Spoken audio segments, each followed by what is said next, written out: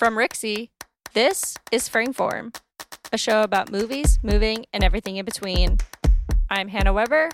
I'm Jen Ray. And I'm Claire Schweitzer. So everyone, how's it going? What have you been up to? More screen time than I should, that's for sure. Really? What kind of, are you doing a lot of work on the computer? Yeah, it's a kind of time of year where it's so nice outside, and I struggle because I have like a lot of editing to do and organizing and just stuff like that that's really involved that I kind of do best at like the weird hours of night. But I'm almost 30 now, so it's like my bio clock has shifted, and it's like, you're not doing late nights. Like, it's a challenge. I want to go outside when it's nice, and I want to edit when it's dark, and I can like burrow. And I don't know how you do it. You are a night owl. Like, I'll get these emails from Jen at like 1 a.m, and I'm like, "Yep, girl, I'm asleep, but I'm impressed." But also a little worried because I'm like, you should be sleeping. Yeah. Yeah, I'll be falling asleep. And you keep in mind, like, I'm on the West Coast. The other two are on the East Coast. All of this is an illusion. And I'll be falling asleep, and I'll get like a text in our feed from Jen. I'm just like, oh my gosh. It's late over there. It's late over out west. Like, it's super late out east. I remember when I moved here about 5 years ago, one of the things that, I mean, Claire, correct me if I'm wrong, but there's like a slight justified resentment from the West Coast or just anywhere that's not EST. Standard time, where it's like, oh, why is everything EST? So when I moved out east, I was like, I'm in the main time zone. I don't have to experience things at weird times, and I can sleep in 3 hours, and like people in Vancouver are just getting up, so I don't have to feel as bad. But yeah, it's an adjustment for sure. EST is where it's at. Rah. Oh, PST. PST. Oh my gosh. But I totally understand. Like, it's nice outside. You want to like go out and just like enjoy it. Yes. And before the schedule gets too crazy again with like real live events and things we have to like drive to. Oh my God. Yeah. I'm a little I'm about to go into the crazy hall of work. And I'm just kind of, the calm before the storm, just taking it easy before I, go dive headfirst into the fire. Is it the busiest time of year? Like, when's your like busiest season for editing at your work, do you think? Like the leading months up to November, or? It's definitely, the leading months up to November. I'm not going to disclose like exactly the kind of work that I do, but it is definitely, this year is a big one. We'll say that. Well, we have a great show for you guys today. We are going to be talking about lines, specifically bottom lines. The bottom lines that can sometimes be the bane of our existence if you're in any line of work, but especially if you're in film work.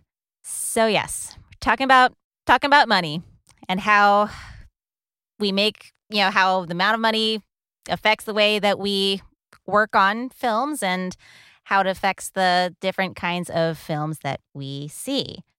Yeah, that basically covers it. We're just going to get to the bottom line about money and how it affects us.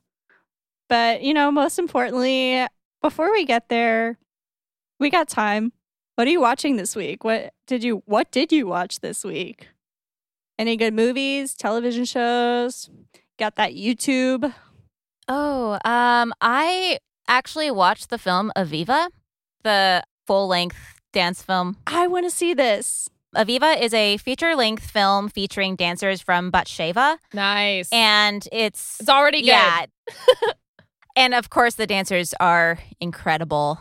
I have some critical issues with regard to the way the film was structured and sort of like some of the storytelling elements. But if you have some of the best dancers in the world who are absolutely in their element, it's a great watch. Do you know who the director is? Is it Or Schreiber, or? His name's Boaz Yakim. Okay, I think he was the other dancer in Shifta, wasn't he? Like Shifta had 3 dancers. So this director is actually like a traditional film director. I think the whole creative genesis of the project was from Orr and possibly with Bobby Jean. Like Bobby Jean is the main Yes, ma'am. choreographer. She was fantastic. I mean, she's the whole reason that the West Coast of the United States has Gaga right now. She's something else. Thank you, Bobby Jean, for that. Yeah. But the director actually, I think his best known movie is Remember the Titans. Oh, Really? What? That took place where I live. Oh my Really? gosh. Yeah, it took place in Alexandria. What? Oh my goodness. That's so random. Wait, let me double check that in case I'm like, I don't want Remember the Titans. Yeah. Okay, good. I was wait. worried when you had that long pause. I was like, oh no. So it was filmed there and like based on a true story. In Alexandria, Virginia. T.C. Williams. That's so funny. Wow. Yeah, I had a friend recommend me that, and I haven't watched it yet because there's no like theater by me. That's like Are we talking Remember the Titans or Aviva right now? Oh, Aviva. Remember my the bad. Titans on TBS like every week, so you can Yeah, find I that. pretty much Remember the Titans on Disney Plus. But yeah, Aviva is like playing in select theaters, and you have to like go through that theater to purchase a ticket. And It's a thing. yeah, I've just never done that, so I'll eventually get to it. I have been binging this YouTube channel. Ooh, yes. And I'm so excited to tell you about it. It's called Jubilee. And the whole concept is basically having difficult conversations. So they kind of have 2 different video formats that I've been watching. One's called Middle Ground and the other one's I think called Spectrum. And it's cool from a choreography and filmmaking standpoint too, because for Middle Ground, topics might include pro-life, pro-choice, pro-vaccine, anti-vaccine, or so like specific policies or issues, or some more general topics like political conservatives versus liberals. And it's really interesting because the concept is like you're going to have a conversation and you're on camera and let's try and be civil. And the idea is you're getting into this knowing that you're talking to people you disagree with. Yeah. And no matter what the topic, the consensus at the end for a lot of people seems to be like, wow, I'm surprised how civil you were, or that was really great to have a real conversation. Yeah. And it's something that we really need. And I think it's a great way to just get informed or gain perspectives on issues. Because it's one thing to like read different articles that are biased different ways, but it's another to see people hashing it out in real time. Yeah, that's awesome. So yeah, it's super cool. And they have like a bunch of videos on a bunch of different topics. So that's really cool. Highly recommend. That they do like 2 different versions. That I've never seen that. Really quickly, the Spectrum one, they'll have it in like a big warehouse and they'll have a bunch of lines taped on the floor that represent neutral, strongly disagree, strongly agree, and all the not the in-betweens. And then they'll say the statement like, for any sort of issue, they'll say like a statement that you would fall somewhere on some strongly agree to strongly disagree. And then you would just physically walk to that space. Oh, okay. So even from a viewer's perspective, you're like, oh, okay, like I can see where people are literally standing on this issue. Yeah. And then they talk about it. That's really cool. I will definitely have to check that out. Yeah. I love good YouTube channels. Jubilee. I watched something that we briefly spoke about earlier this week. I watched the 2018 version of Suspiria. How was it? Oh. I'm mixed. I thought it was, I don't know. I'm like in the middle. I'm not a big horror movie kind of person. Mm-hmm.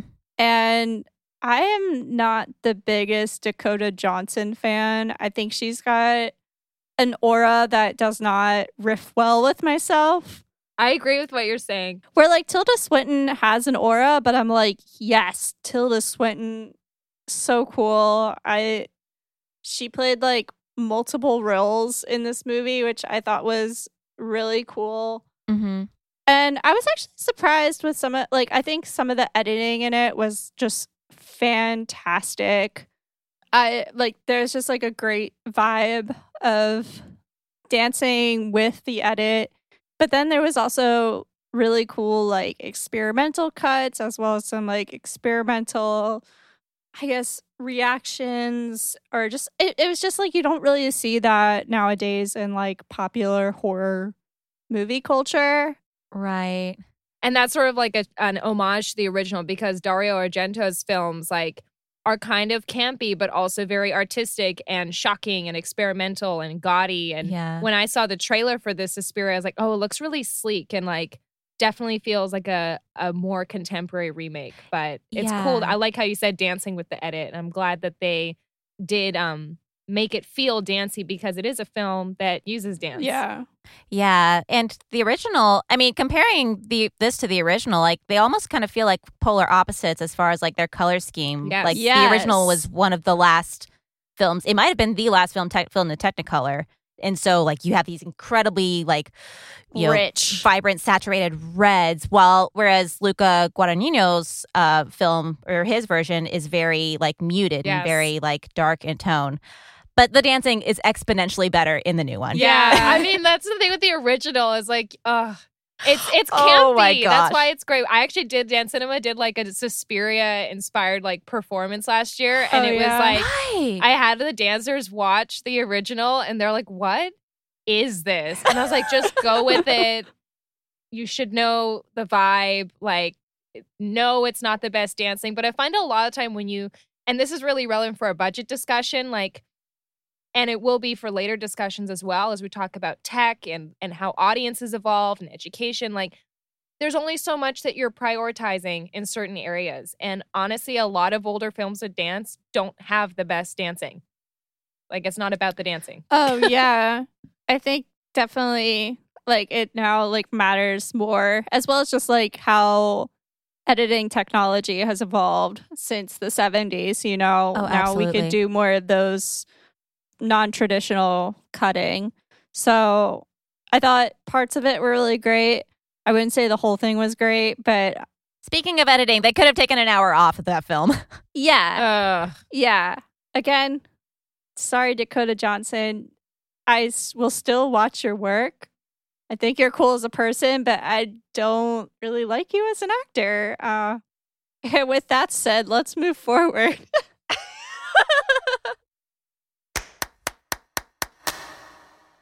All right. So let's dive deep into our topic today and just get real about budgets. What do budgets usually cover in these kinds of situations? Because sometimes we see a number and we don't know, okay, what went into that number? So what does, if say you see a film's budget on IMDb, what is that usually covering?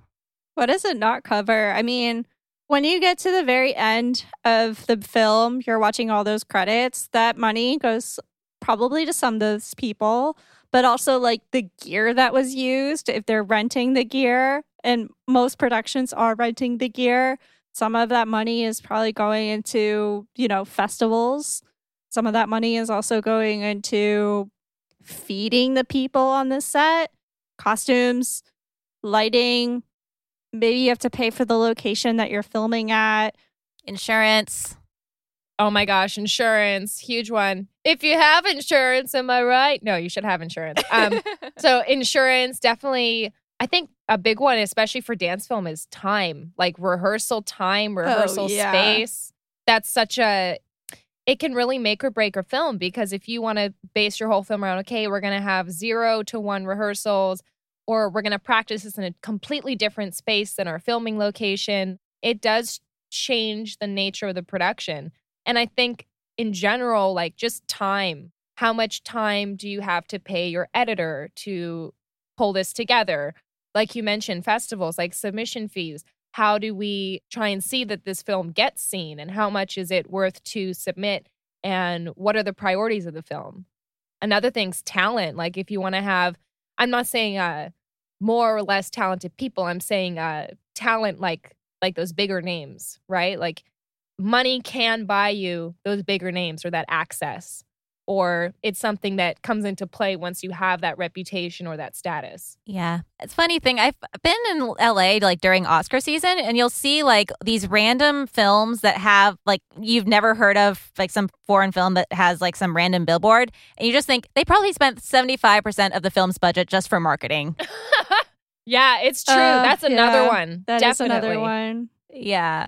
No, you're right. Like with marketing, like that's such a huge part of the budget for a certain tier of film. I was definitely like, my mind was super kind of in indie film budgets, and I'm trying to think like, okay, what's that nitty gritty? And I think they often don't have a budget or much of a budget for marketing. And that's something that continues to be really important.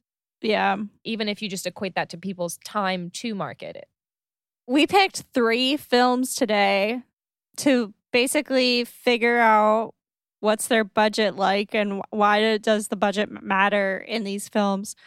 Not all of these films are the same. They are different tiers. So we picked a very expensive film, we picked a very low budget film, and then we picked something that's like in between. So why don't we start with our first film, our expensive one, which is a scene from Dola de Rola. This 2002 picture directed by Sanjay Leela Bhansali. Jen, you actually picked this one. Can you tell us why you think the budget is important, or the budget was effective in the execution in this scene?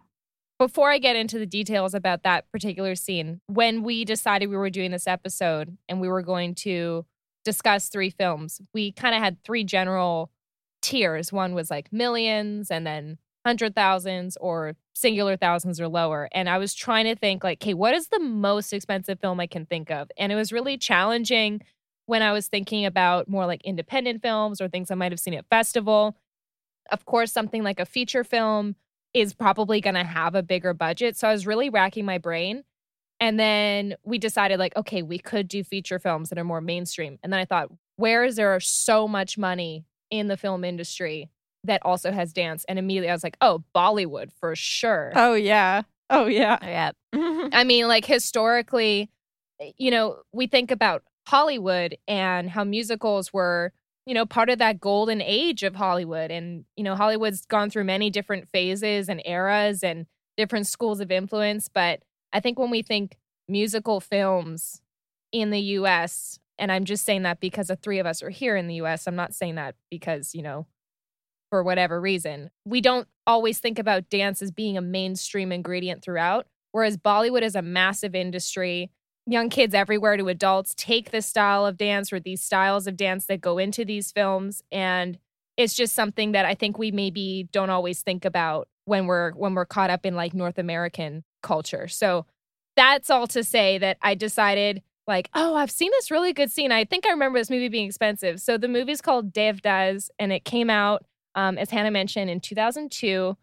And, you know, this is an example of where you see star power being part of the budget. This particular scene features 2 principal dancers, Aishwarya Rai and Madhuri Dixit, because Madhuri is like more of an old school icon. And then Aishwarya Rai, like this was her breakout film. So this would almost be like, I'm trying to think of another version of this. It would be like if you had Diana Ross with Beyonce or something, like classic diva with the new generation diva, like in the same scene. So it's a lot of like star power and budget for that. And I mean, this scene's really beautiful, lovely set, warm color palette. The music's really catchy. I think it's really nicely executed, and it's not like gaudy and expensive for the sake of it. It's very tastefully styled, I think, just in my own opinion. And there's a lot of dancers in it. I actually should have found out how many dancers were in the scene. There's a lot of dancers. It's a lot. And I think that that's just, you know, as a choreographer, like that adds to your ability to do transitions and to do formations and create those Busby Berkeley type overhead shots and create that texture in the choreography, but also in the filmmaking. So, I mean, I highly recommend this scene. I have not seen the entire movie, I will admit it. But I think the things that probably drove up the cost of this particular scene, which, I mean, and thank you, Claire, for also like trying to do some research on this. We were trying to find, adjusted for inflation and for currency exchange, how much this film was. And I think what I found was that it was 28 million US dollars for the song or for this scene, not for the entire movie. So that's a lot. I mean, by comparison, La La Land was 30 million for the movie. Footloose in 2011, 30 million for the movie. Some lower budget but classic musical films from yesteryear, Grease and Dirty Dancing, were about 6 million each. That's not adjusting for inflation. So this is a really expensive scene. And I think a lot of that went to production value, like set and costume and star power, and then just the sheer amount of people that were in the film and in this scene that they had to choreograph and rehearse, and they were pretty together. So I think that it definitely paid off. Yeah, I mean, the costumes alone, like very detailed costumes with just the beading as well as like the bells that they used on their costumes or on their jewelry. Another thing I was noticing, just like the kind of camera gear they're using. And they're also, let's see here, 2002, probably still shooting on film. So think about like how much film they're actually recording on and how many, I don't know how many rolls they could have gone through. I mean, how many times they had to go through it just to like pick up the different details. I mean, there's a lot of cuts in this scene that definitely like makes it all lively. They're also probably using a jib. They're using sliders. I don't think they're using a Steadicam. I'm not sure. But I mean, there was like a lot going on just as well as like shooting the extra part. There's that whole part where they're just like, this guy is like walking across and you just like, he's just like looking. Yeah. I'm making the gesture right now. I He's ended just up like laughing. looking. Like every time he comes on camera, I'm like, he's back. I would just start laughing at that point because it kind of became a trope in the scene. I think that guy is Shah Rukh Khan, who's also like a huge, huge actor in India, like kind of like the Brad Pitt of India, basically. Do you think it says that on his LinkedIn or his IMDb? I'm the Brad Pitt of India. Yes, you could totally look it up. But yeah, but I also wanted to go back to just the dancing as well and the precision of the dancing, which very precise. Not only, like Jen, as you were saying, budgets by time. Yeah. Basically. And literally in so many ways, you can see that in this film. Like you can see the time it took to perfect that choreography and get it completely in sync, and the time that it took to retake those scenes just to make sure everybody was in sync. Like I was reading somewhere that like there's this one moment where the two main dancers have to fall at the exact same time, and then that ended up being very straining on the dancers. And especially if it's on film, that's a lot of film that you're rolling as well. So you can pay for this incredible set, but you can just see also just the amount of time, the amount of hours that were invested into making this happen. Okay, so a film that's on the other side of the spectrum of budgets is our next film, which is La Demiurge, directed by Alan Al-Sakawi. And the budget on this film, or at least the budget figure that was provided for this film, was approximately 2,000 euros, which is somewhere along the lines of $2,500 or so. And it's first of all, a very short film. It is a 1-minute film. Is it a series? So it's not a series. I know La Demiurge #1 makes it seem like it is. But it also ended like it's an ellipses, like there's another part to it. But go ahead. Yeah. So, I mean, there is a continuation to it in another film called We No Longer Wait for the Barbarians. But that second film wasn't made until this film was, because there are a lot of 1-minute dance film contests out there.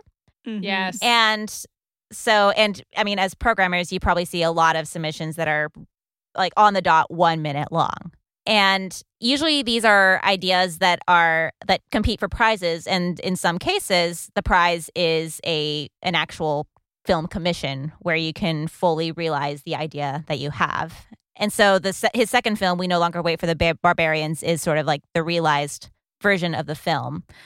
But, and it's a pretty simple film. It's filmed at a cargo yard and features 2 dancers who are going in and out of these cargo boxes. And it gets a lot done in a span of 1 minute. Yes. I was just thinking, like, I mean, 2,000 euros, that's pretty low. That's a pretty good budget. The question to me is like, could this be a cheaper film? I think it could be. I mean, I agree. I mean, there's a handheld camera, digital camera, mind you, 2 dancers. I know Shipment Yard is a little dangerous, so there could have been some kind of liability there. But it's a very successful film that gets done really quickly and, doesn't need a lot of, you don't need that much to it, I guess. It's just a very simple, but yet a very effective idea. And I think it could be cheaper. I don't think it would change if it was any cheaper. Maybe it could be at less festivals, if anything. Right. What do you guys think? How would it be different if it was maybe more expensive or if it was cheaper? Yeah, I mean, I think you brought up a great point that it could be done for less.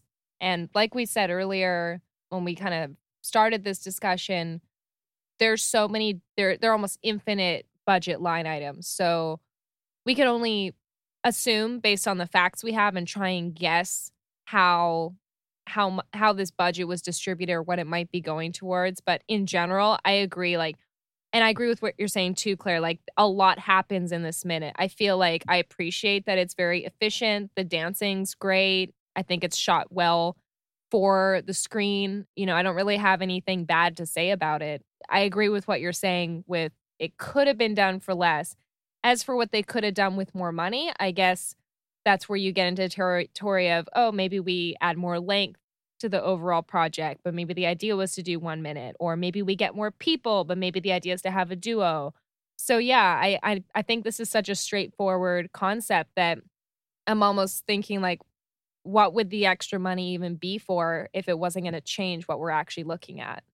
What do you think would be different about the Dolor de Rola scene if it was like cheaper? Messier dancing for sure, because that's rehearsed. Like, yeah, just straight up, you don't get that many people dancing that exact without a lot of rehearsal time and without some sort of sense of responsibility and commitment and like, I'm being paid to do this, so I should take it seriously. Not that people don't do things seriously and with full heart and effort when it's not paid, but I think that, if your feet are bleeding and you've been on set for 8 hours, like, we're doing this take again because someone else sneezed, like, it helps that you're being paid for that time. And I think it helps your morale as well. Also, rehearsing the camera people as well. Yeah. And camera people who know dance are few and far between. I mean, I think that it would be a little different, just like all its resources. I mean, we were talking about camera gear. We were talking about also like the amount of people in the picture. I think it would just be a lot smaller. I think it would be shorter. I mean, this is like almost 12 minutes for a scene and a song. That's insane. I mean, that's longer than a music video. And I think it'd just be like a lot smaller, a lot shorter. It wouldn't be in maybe the place that it was. I think it would just be night and day. Yeah. It wouldn't be the same thing at all. Definitely. And I feel like a lot of the time, someone who's similar to our conversation we had about music videos, where the choreographer is there to make the artist look or portray what is the goal of that production. I feel like when you have a certain budget and you have a mindful production team and director and producer, or maybe that's all the same person on a certain production, if you're making those choices that are right, it should feel like you're watching something that it has enough as it is, in a way. I really don't like when I watch something and it takes so much longer than it needs to, or it looks so much more expensive than it needs to, because, like, to be honest, like, I'll just start thinking, man, like, people are starving and you had to have that extra thing there in this production. I know that that's obviously like taking this in a more serious direction, but it is something that crosses my mind when I'm watching like excessive spending in the name of art or in the name of entertainment. Some of the worst films I see in submissions, or some of like the big misfires that I see in submissions, come from really incredibly expensive films where you're just like, someone put time into this, someone put money into this, someone thought this was going to be a good idea. And I'll say it, sometimes the people that put money into it are taxpayers. And that's why I get really, when I see that a film has been funded by a government grant, I really hope that it's good. Like, I really hope that it is. And there's always an interesting question there of, we're thinking through this here. So I just want to present a complete thought here before it's like, what? She said what? If the government is funding something, and I'm speaking from my Canadian perspective, when I started making dance films, I was looking at what kind of grants are out there. They were so outdated. Like in 2013, I think the last time that the grants had been updated for the dance on screen was like 15 to 20 years before that. So it's just like, that was really frustrating. And I think that, and obviously the intent is really positive here, but there are certain goals that, depending where you're getting your money, different institutions or governments have different priorities for the project. So to what extent are you designing a project so that it can earn that money for that particular cause? And how authentic is that cause? If it's I don't know, it's a struggle. It's something that is, I find really interesting, because when you start talking about taxpayer dollars versus private donations, I think there's an extra layer of responsibility. Oh, yeah. Absolutely. I mean, it's all about responsibility in the end. I mean, it's just like, it's a functioning adult, like you got to put time and thought. And also, when you're doing those two things, you also have a team behind you, and you have to have a supportive team that is going to be with you on your thoughts that you put into something that was actually funded. You can't be like wasting it on like fire, unless that's the main thing in your film. But, like bringing tigers on set. Or the rights to like that particular song that you really want. Yes. Oh my gosh, yes. Like you have to choose your things wisely when there's a dollar sign behind it. Looking at the film, The Cost of Living, which is our mid-tier ironic film, title, The Cost of Living. Yep. This film is a 2004 picture directed by Lloyd Newsome. And this film was, I think it's very moderately budgeted. I think it works well. His budget was £250,000, which goes up to about like $315,000 US dollars. I think this film used its budget very wisely. I don't think it needed to go even more expensive. I don't think it could have been done for any cheaper. I mean, it's 2004, so probably still recorded on film. Yeah, like I said, I think it's moderately budgeted correctly. I love how, just like quick aside, I love how 2004 this looks.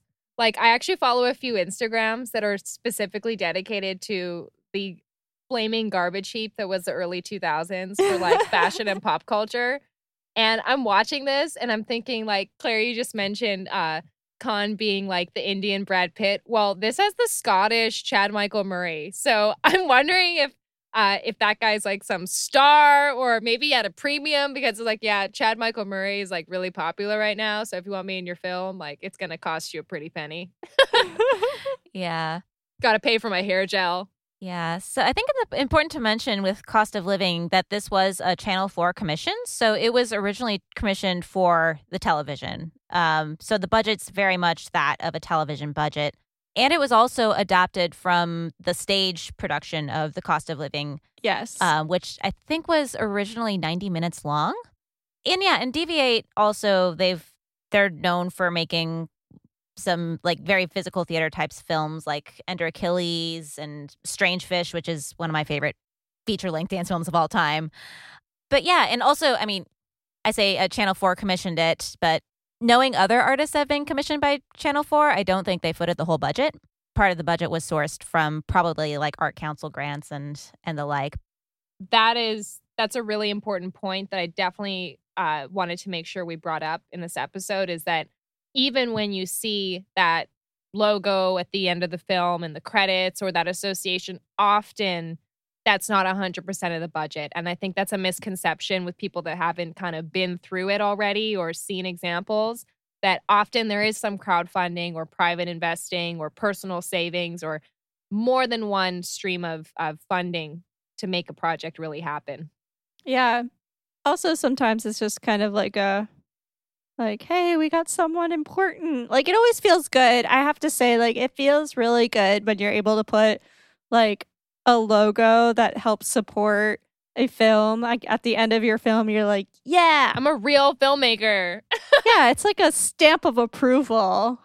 Yeah. And it is attractive for festivals because it even if you don't even watch the film yet, when you're just going through submissions, you kind of see like, oh, this is something from, this is a lottery funded film, or this is something from Canada Council for the Arts, or this is a DFA grant. It just gives you that it's already passed through some element of development. So you're hoping that you're going to see something maybe more robust. And I know that I really like programming films that do have some sort of grant, not all of them, but each year I like having a couple examples so that people in the audience or people looking at the selections, even just on the internet, can find their way to those other possible streams of funding for their own project. Like, oh, this is a thing. Cool to know. Yeah, I think that's very important. Is just kind of like, taking note of what else is out there, of how you can get your money to support your film. And I think what's so great about the cost of living is just how well balanced it is for the television. Like, you got that good, you got a great story, you have an interesting cast, as well as just very well planned out camera setups and locations. I think my only wish I could say, or like, I don't know, maybe they could have used a little bit more money for extras. I think there's some scenes that are just a little too empty. Like, there's parts where I'm like, yeah, that's totally makes sense why there's no one there. But then there's like another scene where he's like in this kind of like club like location, and he's like dancing in front of the dancing next to his friend and bouncing his head. I'm like literally doing the motion right now. And I just kind of wish there was more people around. Yeah. But at the same time, like, the whole place feels like a small town community, which I think is great. Like, you can tell that this was made for the stage, but that small town community feel kind of, I guess it makes sense why it was kind of empty. Do either of you have like kind of some context about where this is situated in like academia? So, I mean, well, first of all, the film is, features DV8, which is the premier like physical theater company in England. Even like really like random people know who DV8 is. Like, they have a pretty solid stamp on sort of arts and culture in the UK, and also it reflects the way that they present their performances. Like, I actually saw a performance of theirs live maybe 5 years ago, and it's the way that they construct their work is very cinematic in a way. Like, this show that I saw actually like has a moving stage, and nice. And yeah, I mean, it's very much, using like exaggerated theatrical physicality in a way. And it also they're also really big about showing like sort of, I don't want to say underbelly of British life, but some sort of like the more working class, like some more controversial topics, like Enter Achilles would discuss like toxic masculinity. Their last piece, John, was really talking about like the bathhouses of England during the AIDS crisis, and they're really focused on showing stories and touching on issues that typically aren't seen in British theater as a whole. But with this particular film, I think this came out at a very interesting time in screen dance. Like, it's kind of coming at the tail end of like British commission films, like films that were specifically made for TV, and coming in towards the beginning of sort of like the digital age of films made for so it kind of straddles those two lines. Like, the length is a bit of an odd length that straddles those two lines as well. So yeah, because it played at a lot of festivals when it was released. It was everywhere when it was first released. Yeah, the other thing about and thank you for the context. I really appreciate it. The other thing about films that tend to be longer is I feel like they tend to go either this is a straight up documentary, or they go more of this like poetic video route, in which case it's really difficult for it not to feel long-winded, or like, oh, this is longer or more of a feature length for the sake of it rather than like it needs to be. And then there's films more like this one where you definitely get more of like a movie or a short film vibe in addition. And something that's really unique about this one, I find, is that it actually has dialogue. It feels very surreal. Like the dance is almost just used as like an ingredient in it, even though there's a lot of screen choreography and like mindful composition, different elements of movement, like the hula hoops or the skateboard, or like the last shot's really like very striking and leaves an impression. It's when the two friends are like walking on the beach, and just the, like you mentioned, like this exaggerated movement and this theatrical movement, and very experimental. But yeah, I just find that it almost by default or by as a result of being longer, there's usually seem to be more filmic or narrative elements that are not dance that are mixed into these films. Like compared to other longer films, like, I don't know. What do you think? Have you guys seen any features that are more in like the 20-minute plus range? And have you noticed those similar like subcategories almost? I don't think I can speak to that because that's not, I'm not like you guys where I'm watching submissions all the time.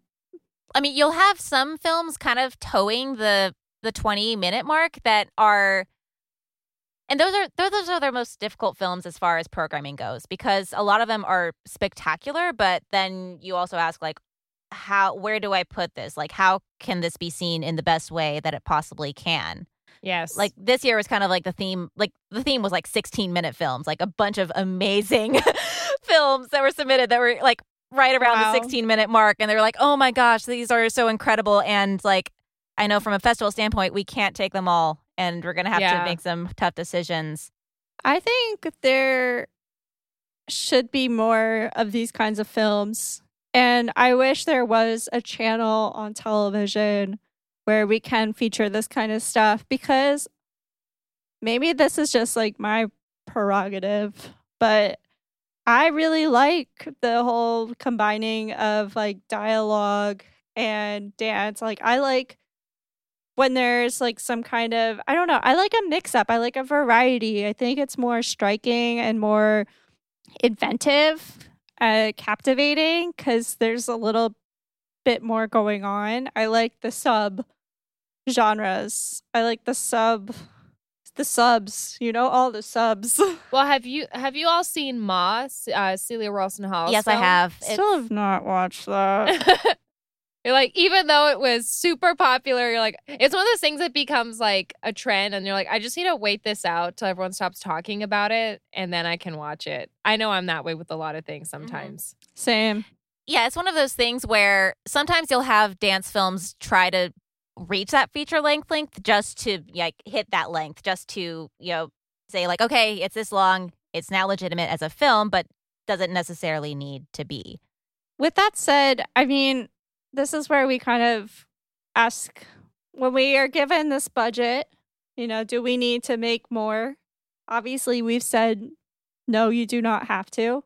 But when do we draw the line of amateur and professional at this point? We have 3 films. I say they all look professional. But, we have probably seen a film that is almost a feature length and say this is totally amateur. How do we, distinguish the two? If you're wearing a Lululemon sports bra and you have not covered up that shiny logo, it's an amateur film. I don't care what your budget was. Yeah. Yeah. Well, when it comes to like amateur filmmaking, a lot of screen dance academia, or a lot of classic screen dance, comes from the tradition of amateur filmmaking. And I mean, honestly, when it comes to experimental film, most, if not all of that, is from amateurs who weren't trained professionally as filmmakers, and who were certainly not making any kind of money from the work that they were making.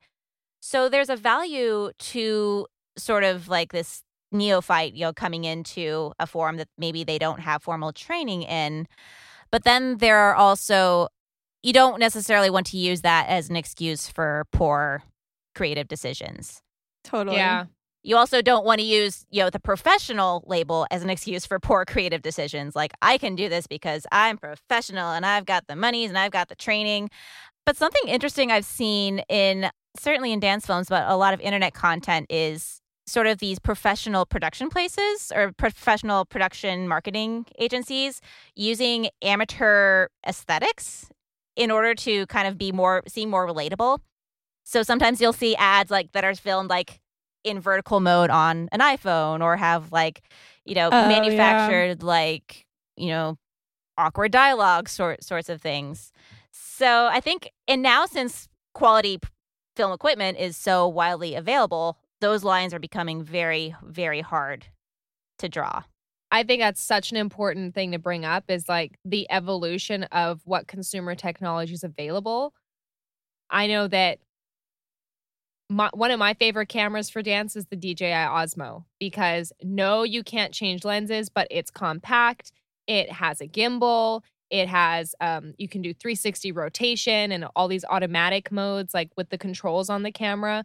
And I mean, I have been hanging off the side of a Jeep, like while it's driving full speed with this thing. Like, I've been running alongside people, or like on the back of an ATV, and like, it's just clear, smooth picture. And of course, it changes what you're able to capture based on what equipment you have. But there is so much amazing. I mean, anyone that has an iPhone has a camera that's better than the average person had like in a digital camera years ago. Like the quality of technology that's available to the average consumer. And of course, there are like, these things still cost money, and it's more expensive than $0, but it's not tens of thousands of dollars for a professional camera, So things have evolved for sure to really democratize filmmaking a little bit more and make it more accessible for more people to start dabbling with it.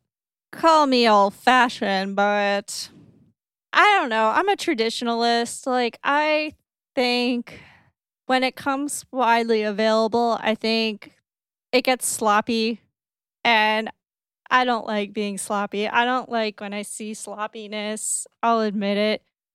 I think films are just always better when they're thoughtfully planned out. And when you have that budget, you got to work with what you got and what you can do. And like, plan, if you have it in the budget, rent out an expensive camera, get a red, get some really nice lenses so it looks nice. I think that's really important. The one thing I always look at when I watch these dance films on the internet, the first thing I'm thinking about is just what kind of camera is it? I'm not, thinking like, is it an ARRI? Is it a red? Is it this? Like, no, I just want to know if it looks nice. Is it lit well?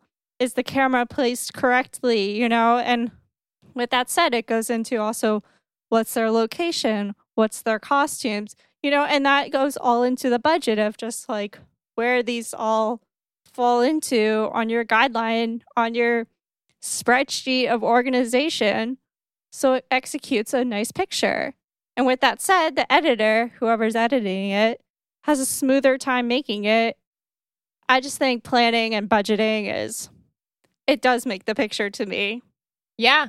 That poor editor, if all you've shot is like nothing they can work with, right? Like, something that I think, money can't buy is great ideas. Like, you can buy someone's time, or you can contract someone to do something, but it's not going to buy great ideas or innovative thinking. Like, sometimes it doesn't matter how much money's poured into it or how little money's poured into it. You can see something that's excellent that has been, that would otherwise be considered amateur. Like, the power of ideas is really important. And then I find like a lot of dancers, there's actually like a great meme about this, like when dancers try to act and like, sometimes like if I don't believe you, it doesn't matter how great of a dancer you are. It doesn't matter what this camera is. Doesn't matter how great the choreography is. Like, your acting like is ruining this for me. Like, you're a live performance type of dancer. And I think that that's something that's really just part of the cohesive whole of something feeling professional or amateur is, does everything come together, and it, does it interrupt itself almost with these errors, whether it's like, oh, that dancer's off or that logo's showing or very true. you know, like those kind of sloppy things, or like, was that an outlet in the back corner all of a sudden, or did someone's mom just walk through the shot? Or for me, like, especially when films are shot out in public, like I know that it's like a thing, and it's maybe we do an episode on that. Like there's definitely its own like genre of dance film, but I do get irritated when people are just filming something in public and trying to treat it like a regular location, and then there's like someone picking their wedgie in the back. And people are just standing there watching. It's so and awkward. then they like look away. And they're like talking, and they're like kids acting up. Like it's just a mess. And this isn't all films filmed in public, of course, but there's multiples that I've watched where I'm like, oh, just get a location, or like go there when no one's there, or like during a pandemic. I don't know. Yeah. Yeah. Yeah. Speaking of dancers doing dialogue, Aviva. Oh, it happens? Yeah. It happens. And it's one of those things where it's just like, okay, I have a feeling you had the dancers speak so much because you wanted to make it a, quote unquote real feature film, but just let them do what they do best. Like I'd watch Bobby Jean like just stare at the camera for 5 minutes in the middle of a room. Like that's all I want. Yeah, you're like, that's what I need. Yeah. She's already speaking without using any words. That's the point of dance. But I also wanted to say that sometimes, considering like our general knowledge, and I think most people have a general understanding of like what looks like an iPhone video and what looks like something that's of more quality. And that can play to some filmmakers' advantages sometimes. I'm just thinking the movie Tangerine, for instance, by Sean Baker, is shot entirely on an iPhone. Yeah. And in that particular case, with that particular story, it works exceptionally well for, the type of environment it's in. And similarly with his next film, The Florida Project. So good. Oh my gosh, it's gorgeous. But most of that film shot in 35 millimeter, except for the last 6 minutes, which are shot on an iPhone, which provide this like such a different quality for the last several minutes of that movie. So, but again, these are planned out films. Exactly. I mean, to me, like if there are 2 steps to instant production value, if you only have an iPhone, shoot landscape and stabilize. Amen. Please shoot landscape. Yes. Oh my gosh, it's so true. There's nothing so heartbreaking than seeing something that was recorded in portrait mode. And it's not stabilized. Yeah. Being able to have a dialogue and being humble and being honest with your collaborators, like, I understand this, I don't understand this. Like, I don't know the technical term, but this is me trying to communicate. Like, trying to communicate across disciplines is so important, because if you're for example, if a dancer can't comprehend, like, oh, the camera only sees my feet right now, so I got to put all my energy into detailing my feet, and everything else can just, I don't have to worry about it. Or the filmmaker, like, understanding that the camera must, or maybe it doesn't for your project, but the camera maybe needs to move a certain way, or how to read dance, or that your editor knows how to understand dance or music. The more that they're able to have that knowledge, or at least be in communication, it automatically elevates your production value. Even if you're a crew of students and one of you is like focused on music and one of you is focused on cinematography and one of you, like, being able to acknowledge what your strengths are and what you also don't know will automatically elevate that production. And with that said, if you have a budget, use it wisely. But don't be intimidated to the point where you don't feel like you can't make anything either. Correct. As Maya Deren said, cameras don't make films, filmmakers make films. Yes, I like that. And I would say another cautionary tale is not to be enticed by the newest technology, because often things are like expensive at first and there's all this buzz about it. And I'll actually use an example, like, so Jason Carmen, I think that Hannah, you maybe met him, and Claire, I'm sure you would have seen his film. It's called The Promise. It was shot in stereoscopic 3D. Oh yeah. Yes. Yeah. And he opened up in a panel discussion talking about what that production was like, and just being like, yeah, I mean, even if you get a grant or some funding, it's not the whole picture. It doesn't cover everything. And with that in particular, and this is the case for VR films as well, like, you have to think about the exhibition of the film. So, okay, what Jason said was they put all this this money and this time into shooting this film in stereoscopic 3D. And then, I mean, even at my festival, like we couldn't screen that. So you end up screening the other version of the film. And then it's like, why did we shoot this with this technology? And it is more expensive while it's more new and popular. So I think that the benefits of just waiting things out and not getting so caught up in, I need to be on this train first, can really benefit you, because you can maybe be like calm down and be like, oh, I don't actually want to do a VR film. Like I was just feeling like I had FOMO and I wanted to do it, and now I'm okay. So yeah, cautionary tale. Yeah. And I want to add that usually films that advertise themselves as like using the latest technology are the ones that look so dated later on. It's true. So true. It's true. Yeah. I think a great quote I heard was like, assume that what you're using is already obsolete and then use it. Like, don't use it because everyone else is using it. Don't use it because it's the latest new thing. You know, think of why you're using, like, why do you need to rent an RE, or why do you need to use this particular camera for this? Timeless is best. Mm-hmm. So we have a few festivals coming up this week. Our first screening is the Mobile Dance Film Festival, which is the only dance film festival screening works shot solely from mobile devices. That is your iPhone, your Android, whatever you got, maybe an iPad. Their festival is going to be screening online this year from July 25th to August 31st. So it's still going. You have the chance now to watch it.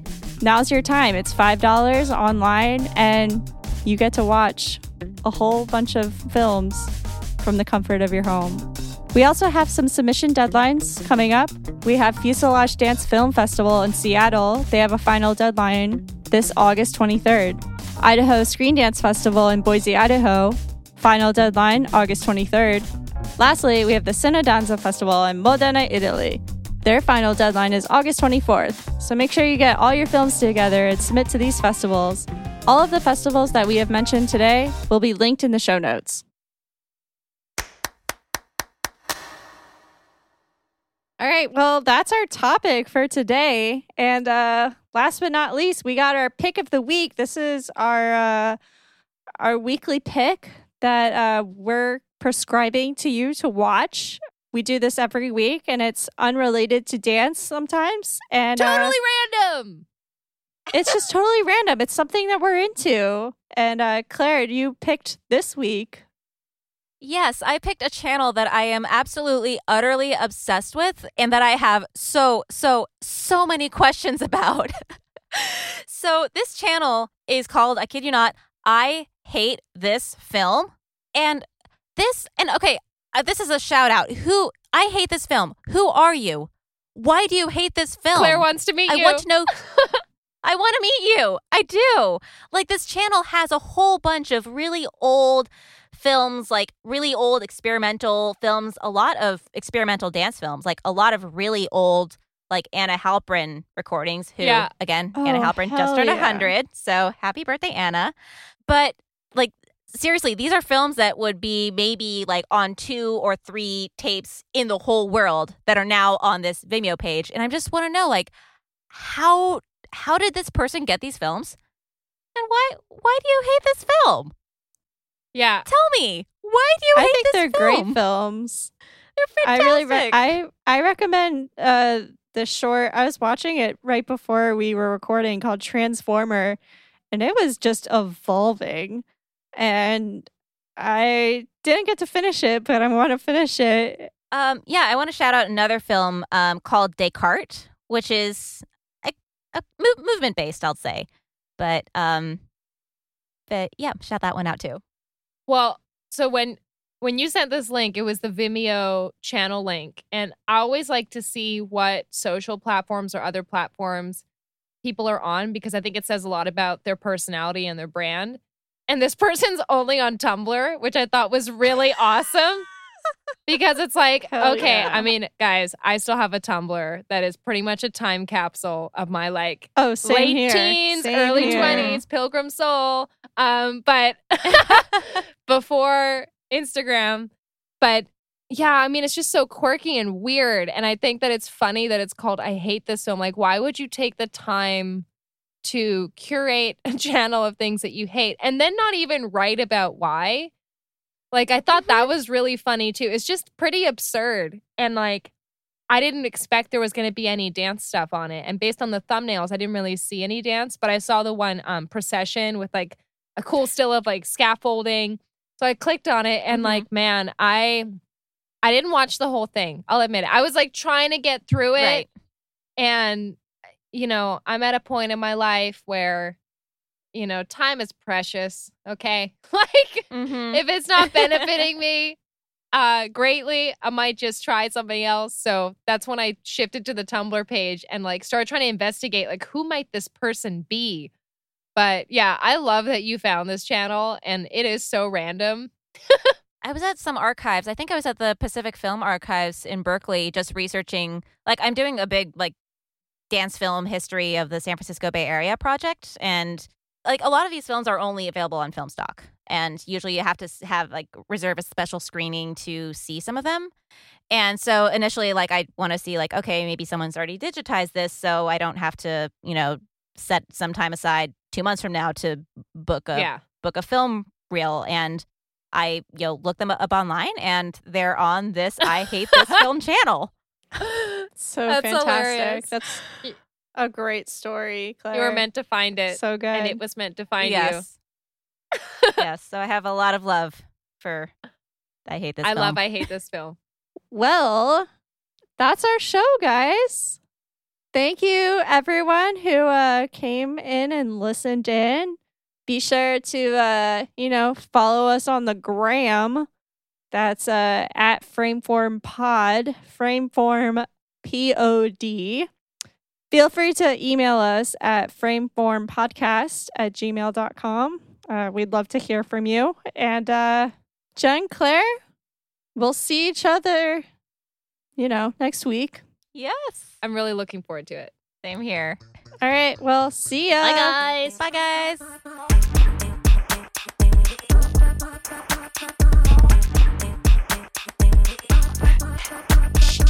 Frameform is a production of Rixie, hosted by me, Hannah Weber, Claire Schweitzer, and Jen Ray.